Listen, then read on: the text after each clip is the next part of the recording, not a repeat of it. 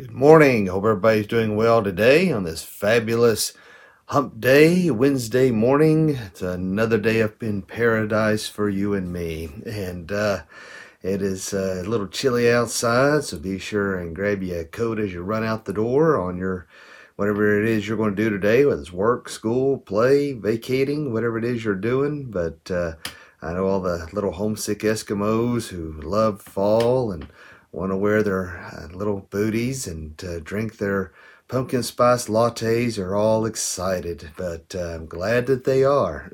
And so I hope that it makes their day so much better. But I do like spring, summer, and fall. I do, but I just do not like what comes after fall. I hate it with a passion. I despise cold with every fiber of my being. And of course, you all know that, and I never made that a secret. But nonetheless, this is the day the Lord has made. Let us rejoice and be glad in it. So, the whatever mood you may have woke up in, let's just serve the Lord today.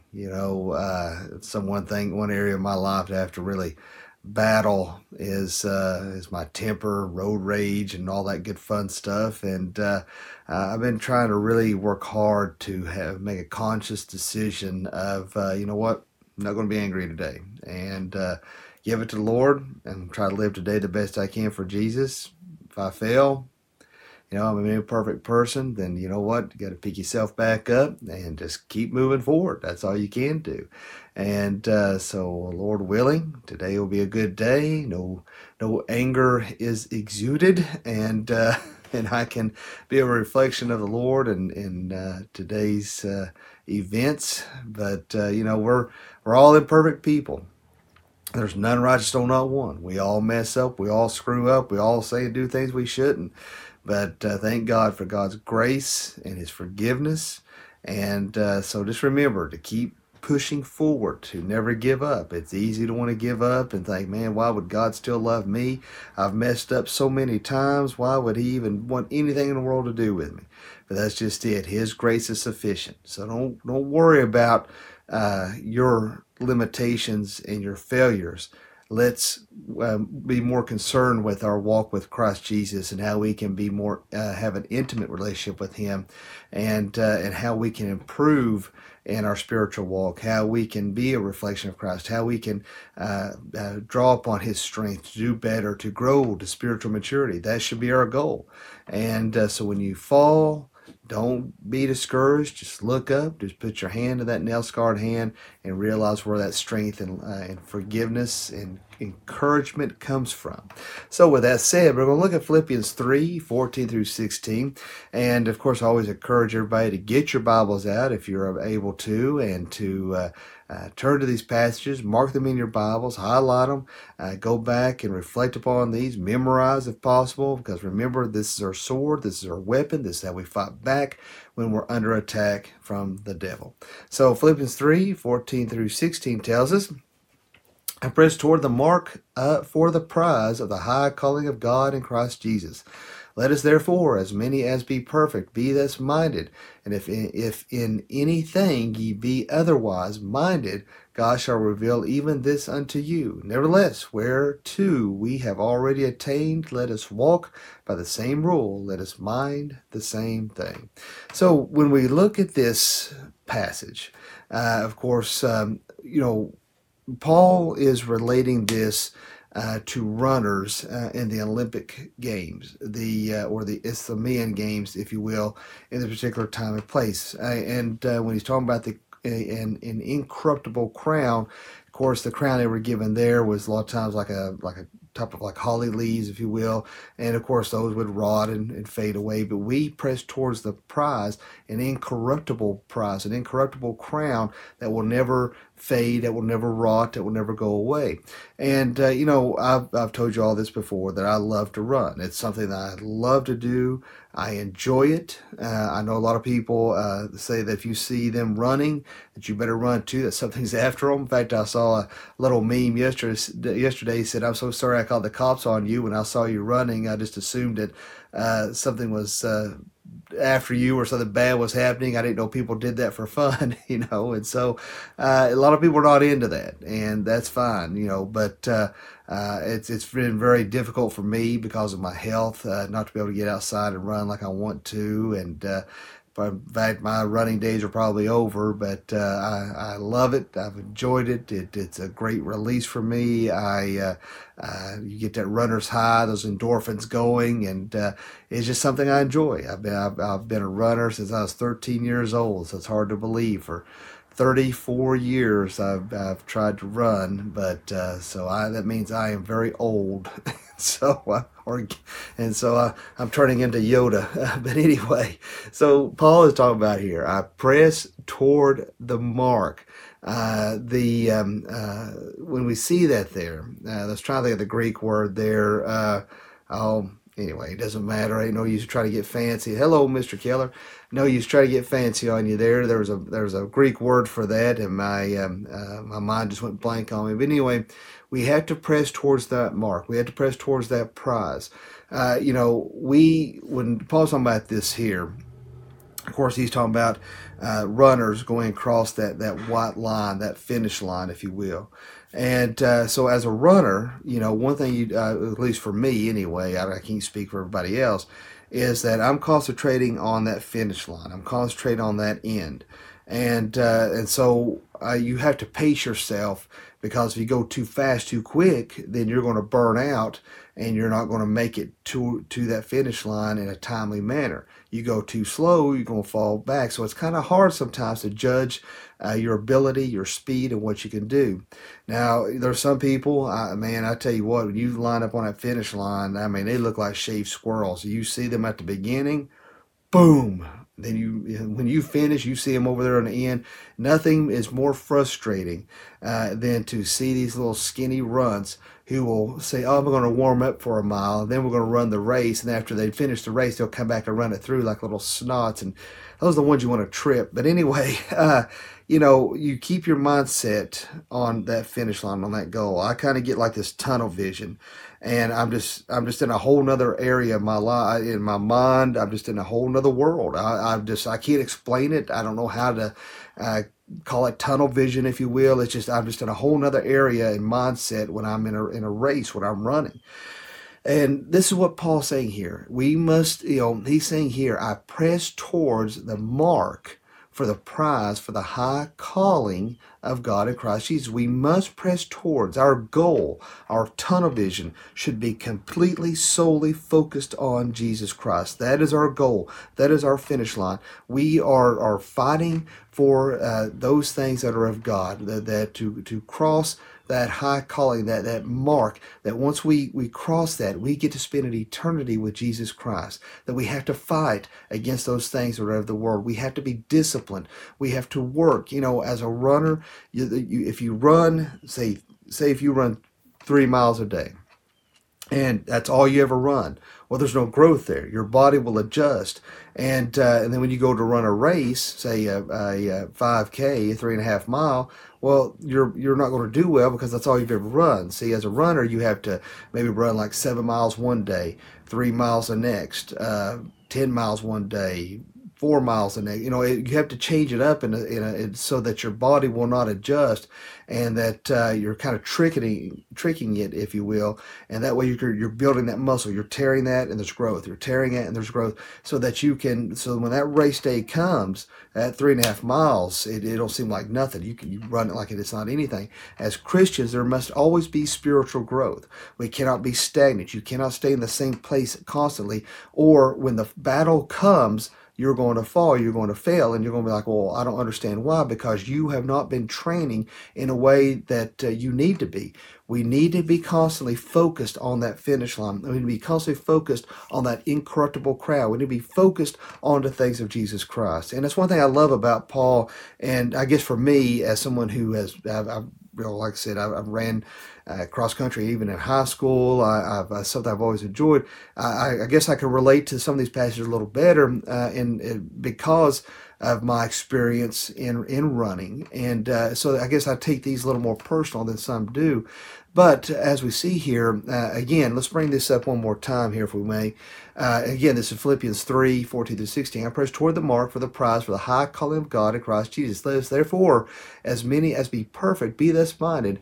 And if anything ye be otherwise minded, God shall reveal even this unto you. So, there are those baby Christians out there. There are those out there who have not that experience that we, as mature Christians, those who have lived a longer time walking with the Lord may have experienced. And so it takes us to encourage those around us and to say, hey, you can do this. Don't lose faith. Don't give up, and so it's really easy a lot of times for baby Christians to fall back with old friends that are in the world, to fall back into some old areas of that they shouldn't be, and so it's easy for them to want to give up. And as Christians that have walked with the Lord longer, it's imperative and important that we encourage those around us and spur them on and to help them along as they're running. There is I love working with Special Olympics, something I haven't got to do in a while, and it seems like it never fails every year it comes around. Of course, my stupid health screws it up, and I can't go. But when I have been able to go, as many as you know, I've always had a real special place in my heart for those, for these wonderful, sweet people who have to battle these areas in their life that are difficult, and they may look a little different from us and think a little different from us. But I don't know. I just have a real love for them, and I remember when I was working at Special Olympics and they were on the track there at ETSU running, and going alongside them saying, "You can do it. You can run it. You can do this," and to watch them give it their all, to see that smile on their face when they cross that finish line. It is an incredible feeling that I can't describe. And as Christians, when we see those who are weaker than us, that's what we need to do. We run alongside of them. You can do this. God's got this. Help them. Encourage them. It's kind of sad sometimes when we see people come to know Jesus Christ, our personal Lord and Savior, and yet and they're kind of left on their own. It's kind of like, well, they have to figure it out by themselves. It shouldn't be that way. My dad had went to Washington, D.C., and as a predominantly African American church that he went to. And one thing that I really liked what they done when someone come to know Jesus Christ, our personal Lord and Savior, they had literally had people there standing to be mentors towards us, to say, we're going to assign you with so and so, and they're going to be your mentor and help you. That I thought that was incredible, and that's something that every church should have installed. I should say that that's what our deacons and elders should be there to do.